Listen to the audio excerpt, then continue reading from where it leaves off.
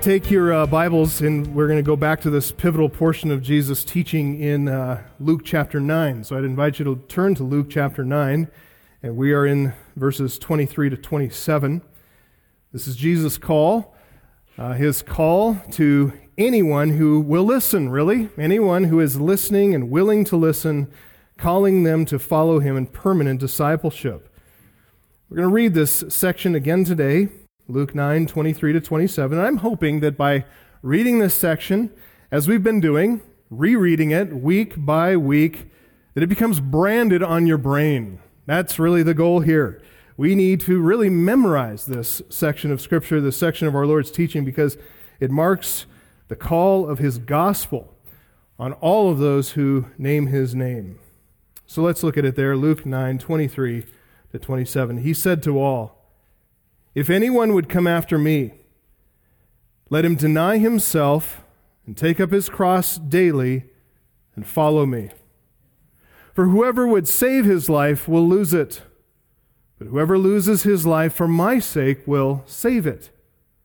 For what does it profit a man if he gains the whole world and loses or forfeits himself? For whoever is ashamed of me and of my words, of him will the Son of Man be ashamed when he comes in his glory, and the glory of the Father and of the holy angels. But I tell you truly, there are some standing here who will not taste death until they see the kingdom of God." As we move from verse 23 into verses 24 to 27, notice how these verses, 24 to 27, expand on verse 23. They provide reasons for listening to and heeding Christ's call to discipleship. Notice in those verses, 24 to 27, the repetition of the word "for" at the beginning of verse 24, verse 25, and there again at the beginning of verse 26. The word "for" in each verse introduces an explanation of verse 23. Each verse providing a separate reason or motivation for following after Jesus Christ.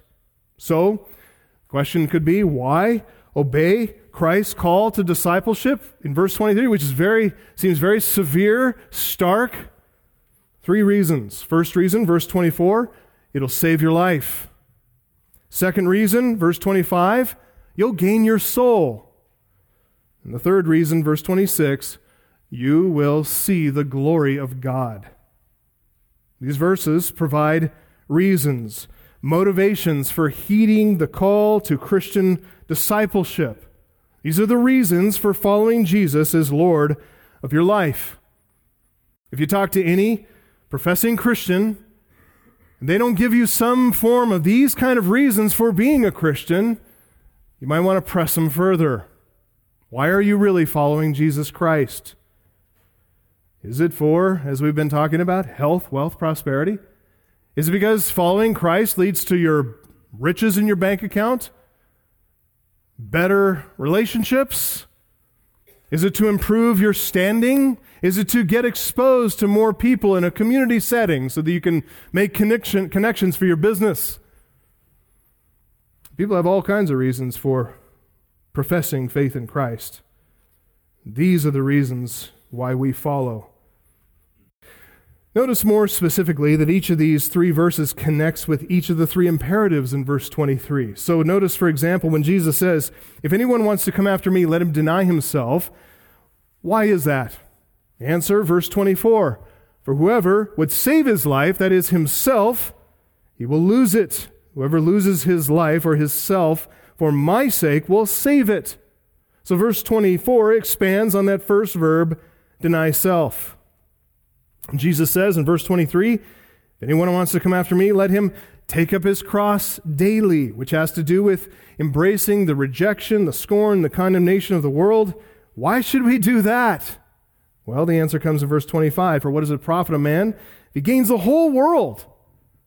Gains the whole world's acclaim, the whole world's money, the whole world's land and holdings and property and fame and fortune and admiration. What does it matter if he gains the whole world, but he loses or forfeits himself?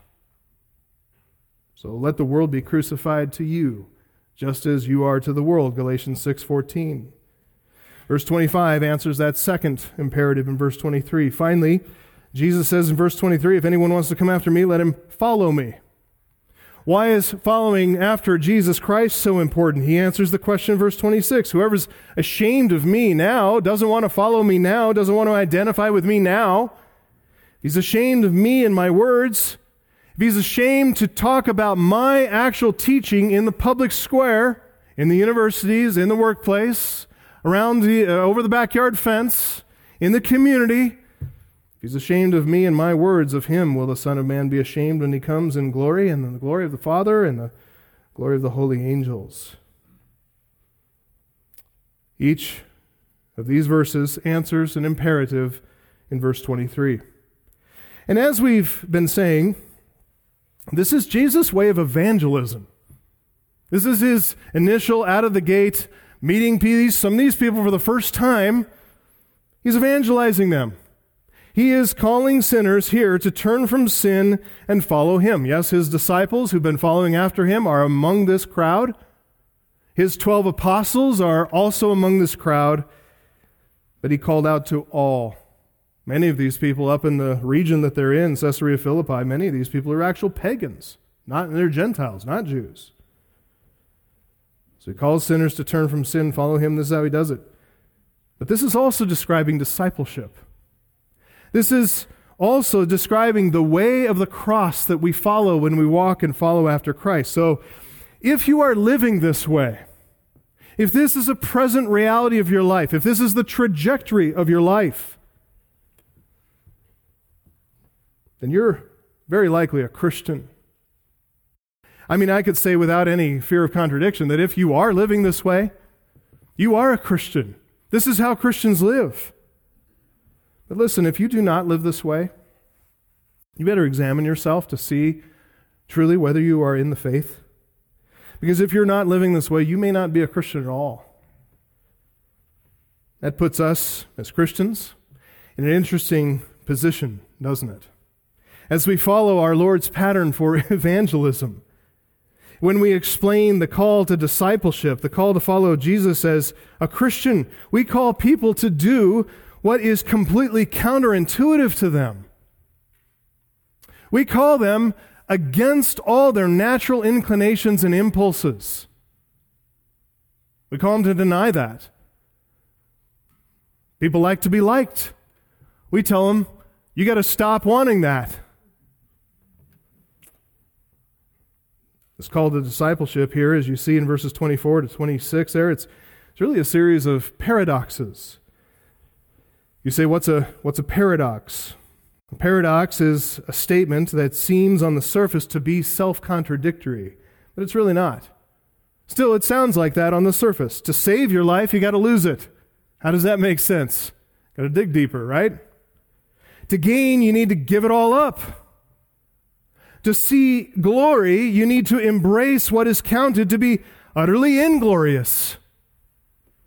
What is viewed with universal scorn and contempt and shame, that is, like the rejection, suffering, and condemnation of the cross of Jesus Christ.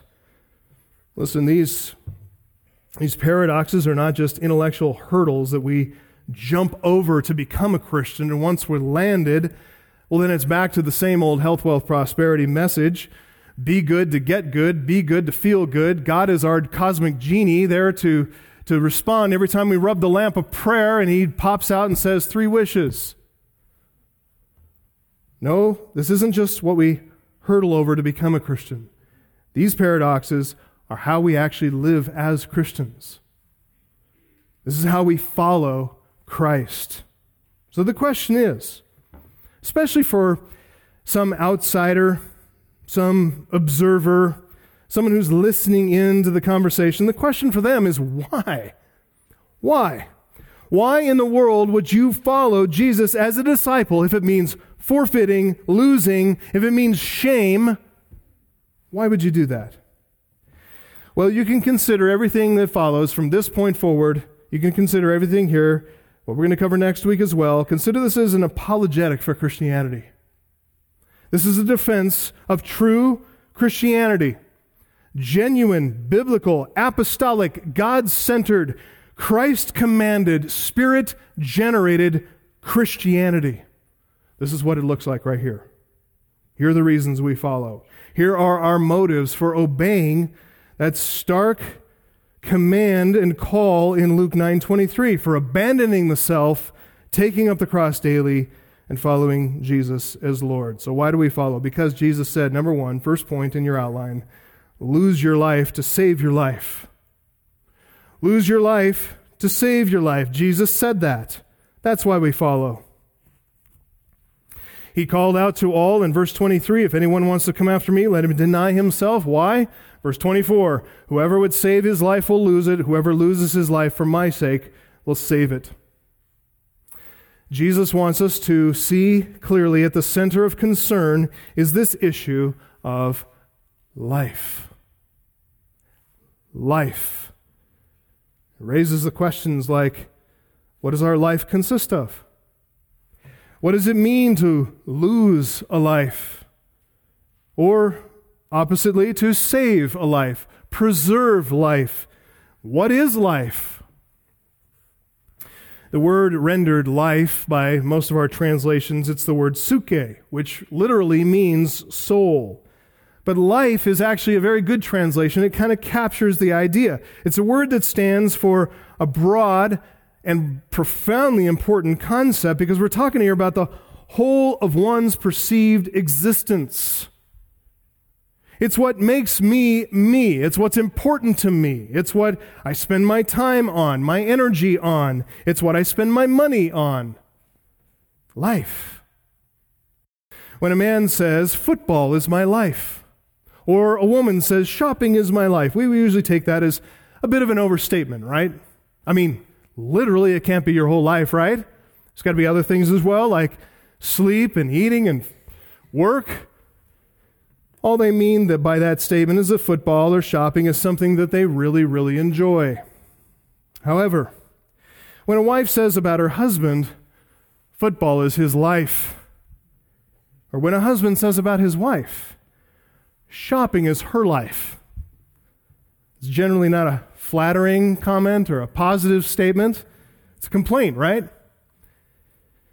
It's often coming from someone who on the outside sees maybe better than that individual what's driving the heart more clearly than the individual himself or herself, as the case may be. So when we say something like is like life to us, or when we can make that observation about somebody else, that thing is his life, we're saying that thing occupies undue importance in his life. It occupies all of his attention, consumes all his thinking, his planning, his activity. It's got a hold deeply of his affections. It's captured his loyalty. And whatever else he may do with the rest of his time, really all of that is subservient to and in the service of what he really wants, what he really loves, what he really wants to do. That thing is his life. So if we consider that thing as a person's life, and we put that in theological terms, what are we talking about? We're talking about worship, aren't we? That which occupies all my heart's affections, that which dominates my thinking, what determines my willing and my planning and my acting, that thing that I'm anxious and concerned about, that is the thing that I worship. We know, biblically speaking, theologically speaking, that God created us to be worshipers. That's part of the design. We're always worshiping something. By virtue of the way God made us, He put it in our hearts to always bow before Him. Sin took us away from Him, perverted that. And so we worship all manner of other things that are not God, that cannot satisfy and fill that place. We're always worshiping something, and our worship is either pure and righteous, or it's unholy and unrighteous. We're either worshiping the one and true and living God, transfixed on the pursuit of divine glory, or else we're worshiping some kind of an idol, having exchanged the glory of the incorruptible God for an image, just a worthless idol. Idols come in many, many, many forms. In fact, John Calvin said the heart is an idol factory, just pumping out idol after idol off the conveyor belt. Some idols have the faces of loved ones painted on them, photos of family members stapled to them. Some idols are paper thin. So thin you can hold them in your wallet. They're green in color. They have the faces of old dead men printed on them. Some idols are like that. Some idols come with corporate branding, which is really the mark of our servitude. Some idols have our own faces stamped on them. Always with a smiling face, too, showing personal happiness and fulfillment. We love that idol. So when Jesus says in that first part, whoever would save his life will lose it, he directs that warning to a fallen humanity that is full of idolaters. Yes, idols take different forms, family, money, career, but ultimately here he's identifying the heart of idolatry, which places the self at the center. Jesus is warning us against a man-centered religion, which is by nature idolatrous. Again, notice how Jesus is speaking to the energy and the impulse here of idolatry, which is desire. It's the word that's translated in the ESV as would in that verse. Whoever would save his life. It's the word would. In the NAS, it's the New American Standard Translation, it's the word wish. Whoever wishes to save his life. In the King James Version, it's will. Whoever will save. In the NIV, it's want. Whoever wants to save. All those translations are really trying to capture the sense of that Greek verb, thelo, pointing to desire, to the will, revealing the heart of what somebody wants. The verb thelo is in the present tense here, which means that Jesus is talking about something that's animating, something that's a motivating principle of a person's life and worship. He is driven along by an abiding internal desire that is continuous and habitual. It's always wanting, longing. That comes to actually define the person. He becomes characterized by that desire. Oh, there goes the football guy. Oh, there goes the shopping lady. Oh, there goes he's all about family. It characterizes him. It's the age-old principle. You become like what you worship.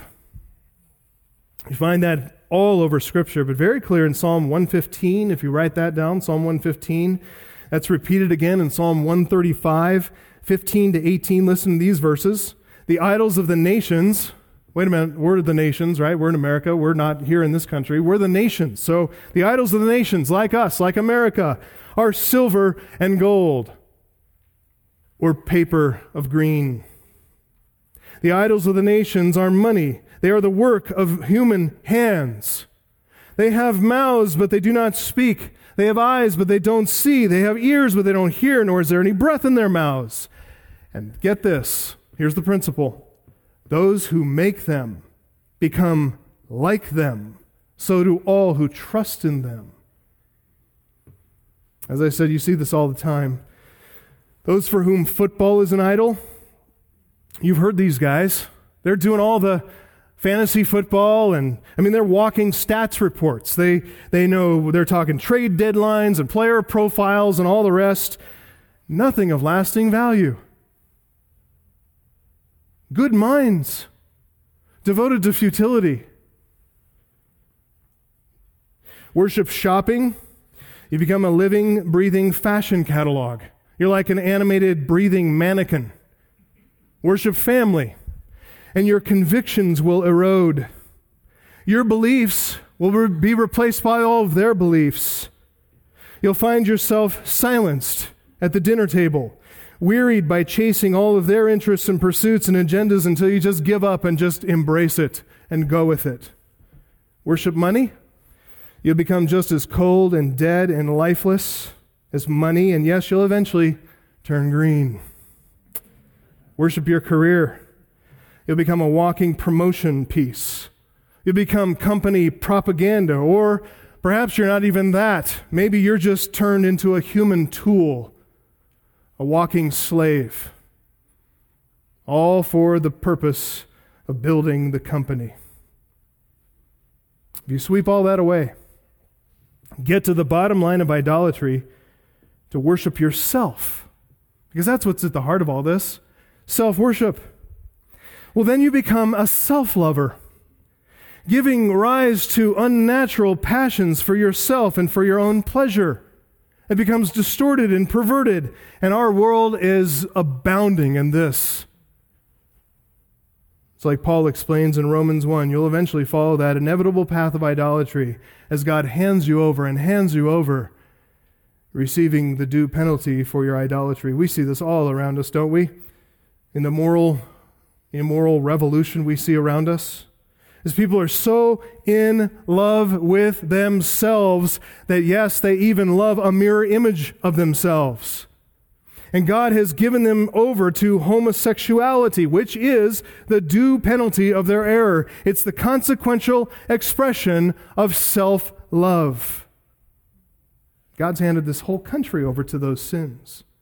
As I said, it's the inevitable result of many, many years, decades upon decades upon decades of what may be more harmless idolatry. Football, shopping, family, money, career. That's what Jesus is confronting right here. The heart of idolatry that people so want to protect and preserve and save. They want to save their life. They want to preserve self-interest. Philip Ryken describes them this way. People who want to save their lives in this sense believe their satisfaction and security are up to them. Thus they pursue their careers with blind ambition, working so hard that there is little time left for anything else, even the people they claim to care about. Or they organize their lives around entertainments, the pleasures they like to pursue. They want to get what they want to get out of life, and so they keep their lives pretty much to themselves. They're not willing to make any costly interpersonal investments in the kingdom of God. They call themselves Christians, but they are not willing to suffer for the cause of Christ. They never go anywhere difficult or dangerous with the gospel.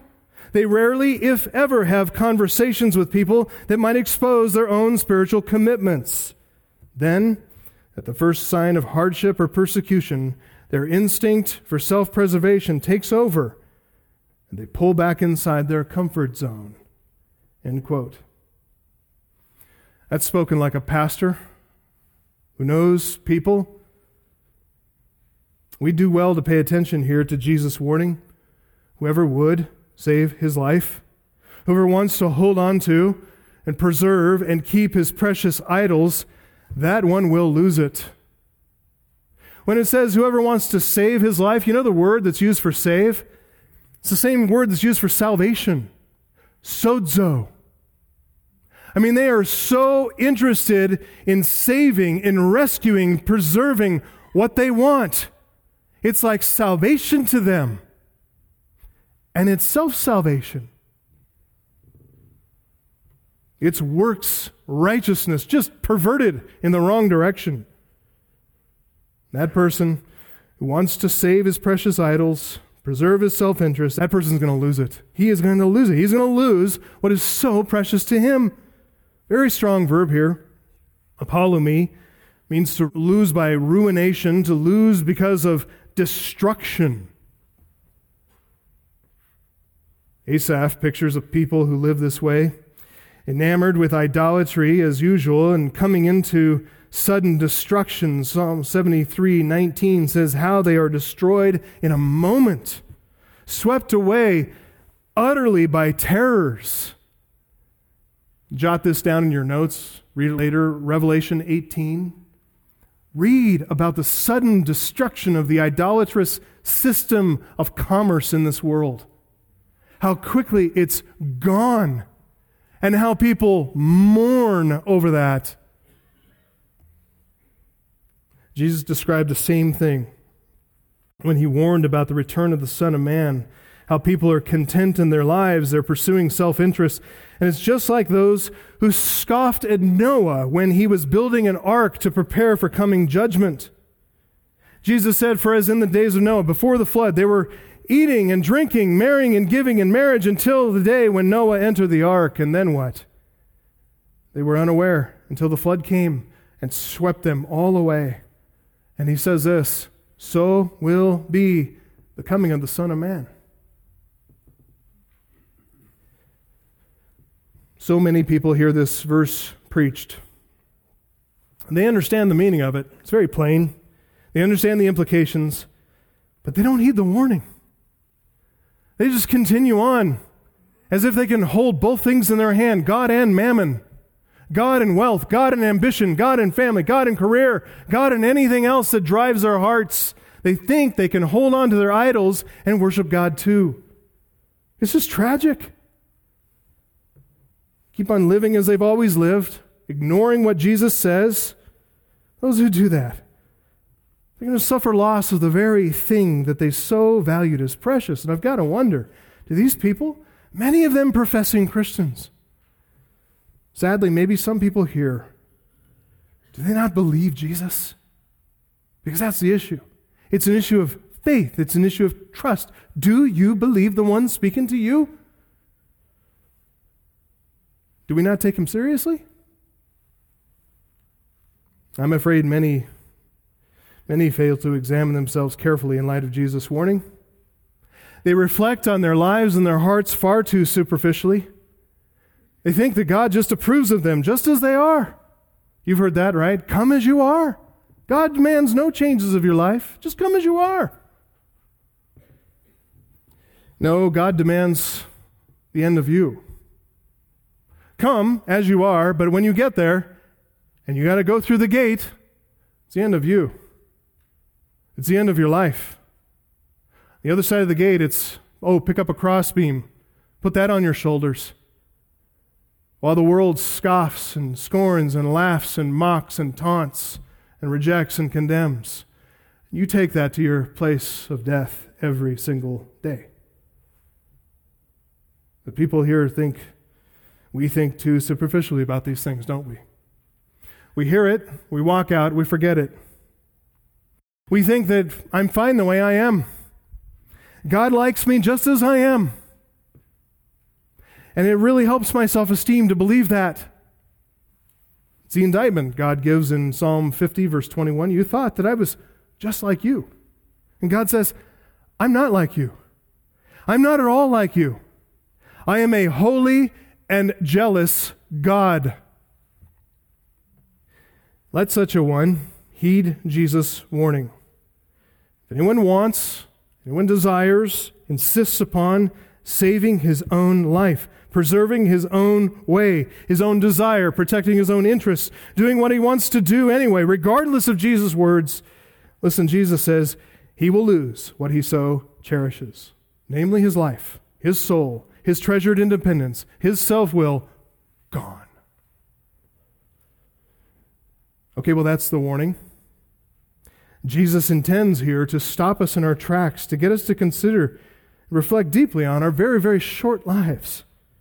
He wants to motivate us here to self-denial. But let's keep reading and look at the second half of the verse, because here he's motivating us more positively with a promise. Whoever would save his life will lose it, but whoever loses his life for my sake will save it. Notice the contrast between the first and the second part of the verse. Between the one who merely wants to save his life, but he's not able to. That guy's chasing the wind. He's pursuing a mirage. His desires are never fulfilled because idolatry is empty and futile and without weight and meaning. By contrast, though, there's the other guy who not just wants to lose his life. That keeps it in the ethereal. That keeps it in the mystical. He doesn't just want it. He does it. He loses his life. That's the contrast. It's not just in his head. It's not just a set of desires. It's not something he procrastinates in. It's something he actually does. He lives this way. He lives denying self. He lives as a matter of course, losing his life. Why does he set self aside? Why does he deny himself to say no to his own desires and ambitions and pursuits? One reason, and it's right there in the verse. On account of me. For the sake of Jesus. There it is. Self-denied, self-crucified, self-set aside to make room in the heart, all room in the heart for the all-surpassing glory, the divine beauty of God's only Son, Jesus Christ, our Savior. I've been reading lately and profoundly enjoying a particular short but rich little book by Henry Scougal called The Life of God and the Soul of Man. As the title implies, he's reflecting on the self-emptied soul which was made to love and worship God. The one who denies the self, who sets the self aside, he makes room in his heart for life itself. From the author of life who inhabits his heart. Listen to this from Scougal. The love of God is a delightful and affectionate sense of the divine perfections, which makes the soul resign and sacrifice itself wholly unto Him, desiring above all things to please Him, and delighting in nothing so much as in fellowship and communion with Him, and being ready to do or suffer anything for His sake or at His pleasure. End quote. It's a delightful, affectionate sense that we have of the divine perfections. Men, do you know why it's so important that we meet every other Saturday and study the attributes of God? Because we want our souls delighted and our love inflamed for the perfections of our God. That's why we meet. We want that passion to burn brightly within us and drive us to worship. You know what that creates for our families? A self-emptying, self-denying man who's actually worth something around the house. A man who will teach and lead and stand in the gap and face the enemies and protect and provide and preserve and instruct and love his family. If you're not there, you're just missing out, you guys. What Scougal described there, that's how Jesus lived and walked on this earth. He is completely enraptured by and enthralled with the glory of God in the beauty and the holiness of His perfections. Jesus lived that way. So listen carefully to this. If we, like Jesus did, if we lose our life for God's sake, for Christ's sake, then we also will, like Jesus did, even though He died upon that cross, and even though He was buried in that tomb for 3 days, we too will live like Jesus lives. And likewise, we too will save our lives. That logic is bomb-proof. It's bulletproof. Here's the kind of life that lives in the soul that's fixed on Christ, that's in a flame with the love of God. As Scougal put it, when once the soul is fixed on that supreme and all-sufficient good, it finds so much perfection and goodness, as doth not only answer and satisfy its affection, but master and overpower it too. Look, remember the principle of worship? We mentioned it earlier in connection with idolatry. When the heart, though, is not fixed on idols, worthless idols, empty idols, but when the heart is fixed on devotion to God, loving Him and worshiping Him, then too, the worshiper becomes like what he worships. Same principle applies. When the life and the love of God is alive in the soul of man, his heart is enlarged because the object of his worship is large. God is infinite and immense and eternal. This is the reason why Solomon noted in Ecclesiastes 3:11 that God has put eternity into the heart of man. Why? so that he will not be satisfied with anything that is not eternal. Be satisfied in nothing less than God himself. School again says this, "Behold, on what sure foundation his happiness is built, whose soul is possessed with divine love, whose will is transformed into the will of God, and whose great desire is that his Maker should be pleased." Oh, the peace, the rest, the satisfaction that attendeth such a temper of mind. What an infinite pleasure must it needs be, thus, as it were, to lose ourselves in him. That's the self-denial principle. To lose ourselves in him and, being swallowed up in the overcoming sense of his goodness, to offer ourselves a living sacrifice, always ascending unto him in flames of love. It's a reference to burning up a sacrifice on the altar. It's us. Having heard that, and going back to Luke 9:23, doesn't Jesus' call to discipleship now make perfect sense?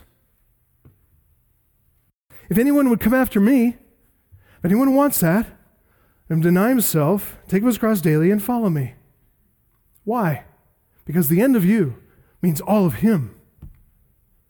And so, Christian wife, when you are so delighted and full of the love of God, even if you are to suffer the tyranny of a husband who is disobedient to the word, you are pleased to win that unbelieving or disobedient man over without a word, letting him see the imperishable beauty of a gentle and quiet spirit. Why are you willing to do that? Because it is enough for you. No matter what happens with your husband, it is enough for you that your attitude and your behavior in God's sight is very precious. You're satisfied with that because you're satisfied in God. Christian husband, when your heart is devoted to God and your mind is overcome with joy and satisfaction in reflections on the glory of his divine perfections, you are eager to die to self, to give yourself up for your wife and your children. Your soul belongs to God, and you resign and sacrifice yourself wholly unto him, desiring above all things to please him, which means it's easy to turn off the ball game to have a conversation with your wife who loves you, who wants your attention and your affection. You see the practical connection? This is not pie in the sky, meditation on a mountaintop. This is practical living, driven by the love of God. I could go on, talk about you, Christian student, or you, Christian worker, or you, Christian sufferer. When your heart is captivated by God's glory, and the life of God is growing in you by the Holy Spirit in obedience to Christ and his word, it becomes such a minor, trivial little thing to set yourself aside, to refuse to consider yourself as you live to please God in your schooling, in your work, or especially in your suffering and your affliction and your trial and sorrow. Why do we do all that? Why do we follow? Why are we so willing to lose ourselves, to refuse to consider ourselves? On account of him. It's because of Christ. It's because he's precious to us. Because we're satisfied in him. We care for nothing else except to know and love Jesus Christ and to please God the Father and to walk in lockstep obedience with the Holy Spirit who dwells within us. That's all we want. That's all we want. One more quote from Scougal I can't resist. The severities of a holy life and that constant watch which we are obligated to keep over our hearts and our ways are very troublesome to those who are only ruled and acted by an external law and have no law in their minds or their hearts inclining them to the performance of their duty. But where divine love possesseth the soul, it stands as a sentinel to keep out everything that may offend the beloved. and doth disdainfully repulse those temptations which assault it. It complieth cheerfully, not only with explicit commands, but get this, with the most secret notices of the beloved's pleasure. Those warnings of conscience that come across the mind when we consider this or that thing. The most secret notices of the beloved's pleasure. And that heart is ingenious in discovering what will be most grateful and acceptable unto him. It makes mortification and self-denial change their harsh and dreadful names and become easy, sweet, and delightful things. Is that how you think of mortification? Is that how you think of self-denial? As sweet and easy and delightful to you? So why do we follow? Because we believe Jesus. Because we love him. Because we desire God above all else. Jesus said, whoever wants to save his life will lose it. Whoever loses his life for my sake will save it. We believe him when he tells us that. It's that simple. When we believe him, denying self, losing our life for Christ's sake, we find the life of God filling our souls. That's the trade-off. Self for God. We're good. Here's a second reason for obeying Christ's call to discipleship. You're looking at your notes and looking at the time and saying, he's only on point 2. Look, point 3 is going to come next week, okay? Just want you to listen attentively and not anxiously, all right? So here's the second reason for obeying Christ's call to discipleship. Why do we follow? Because Jesus told us, number 2, release the world to gain your soul. Release the world to gain your soul. Let go of the world and you'll gain your soul. That's a bargain. That is a bargain. Verse 25. Jesus said back in verse 23, if anyone wants to come after me, let him take up his cross daily.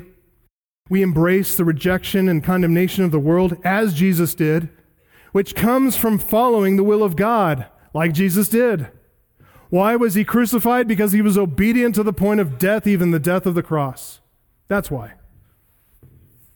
So, why do we do that? Why do we take up our cross? Answer in verse 25 is this. What does it profit a man if he gains the whole world and loses or forfeits himself? The commitment to follow Jesus, it has implications on our relationship to the world. Discipleship means the end of our former ambitions and pursuits and desires and dreams. God is not about making my dream a reality. This isn't the dream center. We don't dream for what the world dreams of. We don't share the same mentality as the rest of the world around us. The world's pastimes and leisure and love of money and lust for baser pleasures or even sinful pleasures, all in the incessant pursuit of personal liberty, personal autonomy. Look, by following Christ, we set all that aside. We give it up to gain Christ, who's our soul's reward. Notice how Jesus puts this verse here in financial terms. I think that's brilliant because that's how people think in financial terms. Profit and loss, commerce. That's how he puts it here. It's the verb kardino, to gain, to get a gain, to make a profit. Jesus speaks in terms here of profit and loss. Joel Green writes, Jesus, is concerned with, here to talk about possessions, whose potential for strangling the faith that he has already mentioned, like in Luke 8:14. And Jesus thus uses the language of business dealings. At one level, to highlight again the threat of possessions. At another level, more direct level, as a symbol of the disposition of the self, which always is calculating in terms of profit and loss. What will it get me? Look, don't let the world, don't let the stuff of the world, Luke 8:14, like the cares and the riches and the pleasures of life. We've already gone through all that, but don't let those things choke out the Word of God. Why? Because the Word of God is the only voice calling you away from all that. If you choke out that voice, you've silenced God. So Jesus comes in verse 25. He's presenting here a very different kind of accounting. This is a heavenly metric that comes from a divine perspective. Listen, don't lose sight of the fact that Jesus, he came down to us from heaven, which means he has seen the heavenly treasuries for himself. He knows the infinite and eternal and all-glorious God and what that God has in himself. He knows the treasuries are vast and infinite, more glorious than anything that we puny-minded human beings can imagine here on earth. And from that heavenly perspective, Jesus says, don't take the devil's bargain. Don't do it. Don't trade your soul for the fading and fleeting treasures of this world, because if you do, you've lost it all. You've lost the only means for receiving any of that joy and satisfaction, namely yourself. To lose yourself, same verb as in verse 24, apolumi, to lose by ruination or due to destruction. But also, he adds another word there, forfeited yourself. The verb for forfeited means to suffer damage or injury or irreparable harm come to yourself. Why is that? Because this entire world is passing away. It's fleeting. It's dying. You know, that's why God, I think, one of the reasons why God gave us the seasons, so every year we can watch the life, growth, flowering, and death of everything on earth. To embed within our minds, this world doesn't last. Don't bank on it. Don't put too much into it. The world is passing away, 1 John 2:17, along with its desires. So if you invest yourself into the structures of the world, the businesses of the world, the governments of the world, all the community activities of the world, the societies, the sports, the entertainments of this world, they are all of them passing away. They're dead already and dying and rotting, never to be seen again. But whoever does the will of God, John tells us, abides forever. So, beloved, don't be a fool. This world was not created to fulfill us. It wasn't created to satisfy us. God created this world to serve our physical needs and instruct our spiritual eyes. The goodness of God in caring for us with the earth and its fullness, that always is a lesson in helping us to see the loving kindness of our Creator. But it's so easy to get our eyes off of Him, isn't it? And to look longingly at the stuff that He's made. There's stuff that looks like gold and silver. There's stuff that looks like food. There's stuff that looks like stuff. And it's all just atoms. It's just interestingly arranged differently. Atoms arranged as food. Atom arranged as gold. Atoms arranged as your spouse. I'm not saying don't love your spouse. I'm just saying I don't idolize that spouse.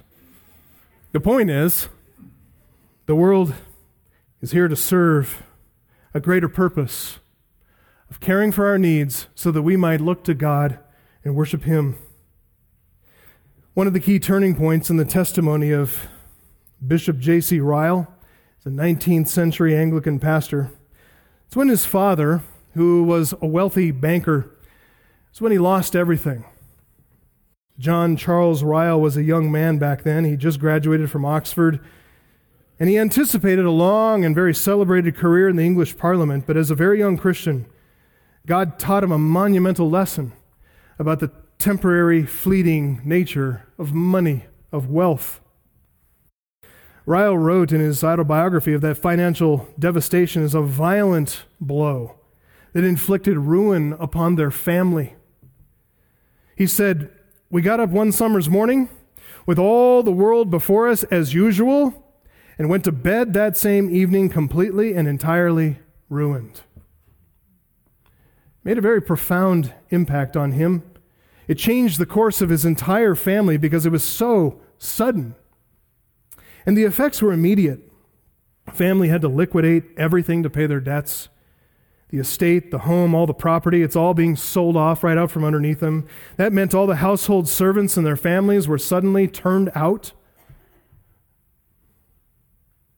A lot of people looked to that home, that Ryle home, for their livelihood. So it not just affected their family, it affected a number of families. And he said, quote, the whole circumstances of that time were just about as painful as could be conceived, And at the end of 32 years, which is the time of writing his autobiography, at the end of 32 years are as vividly before my mind as if they were yesterday. It lasted with him. It hurt deeply. I've never had household servants. I've never had to suffer the loss of great wealth, but I know people who have, and I do think there is a profound pain and difficulty for those who have and suddenly lose everything than for those who have never had and are always clawing their way up the ladder. There's a deeper pain because they knew what it was like. And yet, praise be to God that God did this in Ryle's life, and that Ryle could endure that misery in order to write these words about Luke 9:24-25. The possession of the whole world and all it contains would never make a person happy. Its pleasures are false and deceptive. Its riches, rank, and honors have no power to satisfy the heart. So long as we do not have them, they glitter and sparkle and seem desirable. The moment we have them, we find that they are empty bubbles and cannot make us content. And worst of all, when we possess all the world's good things we could possibly desire, we cannot keep them. Death enters and separates us from our property forever. Naked we came into the world, and we will leave it naked. Understand that J.C. Ryle, he didn't come to that by adopting some form of stoicism to deal with the loss of his father's fortune. He felt all this deeply and acutely, and he felt it for the rest of his life. His feelings were not detached in some cloud mystical religion. His faith was robust and practical. He walked around in it. He wrote this: I believe that God never expects us to feel no suffering or pain when it pleases him to visit us with affliction. Submission to God's will is perfectly compatible with intense and keen suffering under the chastisements of that will. Troubles, in fact, not felt, are no troubles at all. To feel trouble deeply and yet submit to it patiently is that which is required of a Christian. A man may submit cheerfully to a severe surgical operation in the full belief that it is his duty to submit and that the operation is the likeliest way to secure health. But it does not follow that he does not feel the operation most keenly, even at the moment that he is most submissive. It was a wise saying of Holy Baxter when he was dying of a painful disease: I groan, but I do not grumble. Listen, beloved, this world that we live in, it is under a curse. And by pursuing the world and chasing the world and trying to gain the world and be something or be someone in this world, you are chasing the wind and pining after death. All that is in the world, 1 John 2:16, is lust, sinful desire, self-centered longing. It's the lust of the flesh and the lust of the eyes and the pride of life. None of that is of God. It foams forth from the decay of a dead and rotting world. And so, if anyone loves the world, the love of the Father is not in him. So those who love the world are not Christians. There can be no happy truce between the world and God. Jesus laid down that principle, Luke 16:13. We'll eventually get there.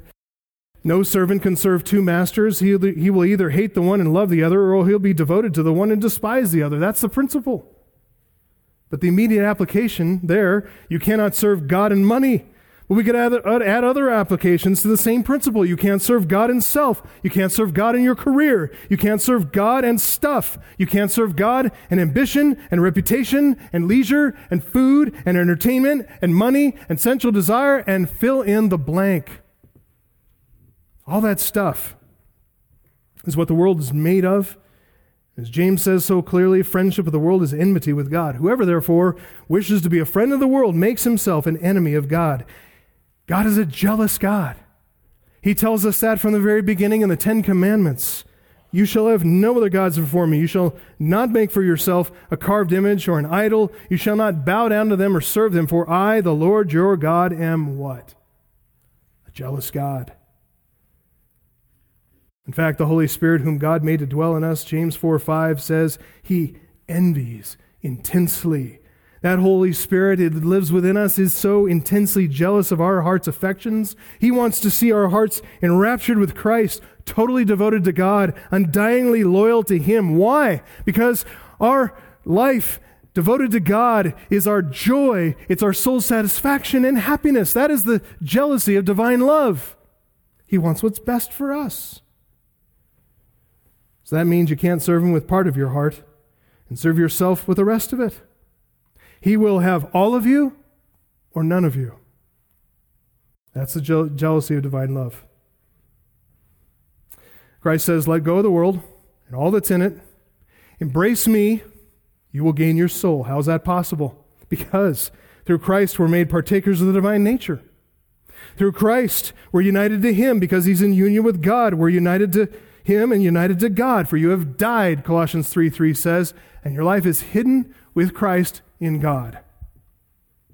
If you're in union with the Creator and the Sustainer of the universe, you're in union then with the source of all being. You are in union with the source and giver of all life. You are in union with the self-sustaining God. We could put this in terms of the Green New Deal. God is the only sustainable source of renewable energy in the universe. We should send that to Alexandria Ocasio-Cortez, right? She needs to understand this. Put it into a Green New Deal. Self-sustainable energy. Life from God. So why do we follow? Because Jesus has called us. We want to follow. He says to us all, if anyone will come after me, let him deny himself, take up his cross daily, and follow me. For whoever would save his life will lose it. But whoever loses his life for my sake will save it. For what does it profit a man if he gains the whole world and loses or forfeits himself? I hope you're hearing that. Because that's either or language. It's black and white. No middle ground here. There's no room here for mediocrity, for passivity, for half-hearted, good enough Christianity, because that's false Christianity. Jesus is calling here for radical, wholehearted commitment. He's calling for profound engagement in the Christian life, in the worship of God, and in the church for which Jesus Christ died. One man who lived this way was an American missionary named Jim Elliot. You guys have heard the story, I'm sure. He died in 1956, evangelizing the Auca people of Ecuador. Remember this saying? He is no fool who gives up what he cannot keep to gain what he cannot lose. You know, his death proved that he believed that. I can say without fear of contradiction, Jim Elliot today believes that he made a good exchange. He traded the prospect of a long and prosperous life in wealthy America and embraced instead a short and violent death in impoverished Ecuador. And if he could stand before you today, he'd make the same trade 1,000 times and tell you to do the same and follow him. Because that short life of Jim Elliot is still bearing fruit. Only God, the omniscient God, can count its measure. Jim Elliot died in 1956 when he was only 28 years old. Same age, by the way, as Henry Scougal when he died of tuberculosis at 28, 300 years earlier, roughly. Died in 1678. When Scougal was just 27 years old, he wrote the words that I've been quoting to you, and he wrote the words of this prayer, which we'll use now to close. Bow with me and pray along with me as we follow the model of this prayer of young Henry Scougal. And now, O most gracious God, Father and fountain of mercy and goodness, who's blessed us with the knowledge of our happiness and the way that leadeth unto it. Open our eyes, O God, and teach us out of thy law. Bless us with an exact and tender sense of our duty and a knowledge to discern perverse things. Oh, that our ways were directed to keep thy statutes. Then we shall not be ashamed when we have respect unto all thy commandments. Possess our hearts with a generous and holy disdain of all those poor enjoyments which this world holdeth out to allure us. that they may never be able to entice our infections, or betray us unto any sin. Turn our eyes from beholding vanity. Quicken thou us in thy law. Fill our souls with such a deep sense and full persuasion of those great truths which thou hast revealed in the gospel, as may influence and regulate our whole conversation, and that the life which we henceforth live in the flesh we may live through faith in the Son of God. Oh, that the infinite perfections of thy blessed nature and the astonishing expressions of thy goodness and love may conquer and overpower our hearts, that they may be constantly rising toward thee in flames of the most devout affection, enlarging themselves in severe and cordial love toward all the world for thy sake, that we may cleanse ourselves from all filthiness of flesh and spirit, perfecting holiness in thy fear, without which we can never hope to behold and enjoy thee. Finally, O God, lead us in thy truth, and teach us, for thou art the God of our salvation. Guide us with thy counsel, and afterwards receive us into glory, for the merits and intercession of thy beloved Son, our Savior.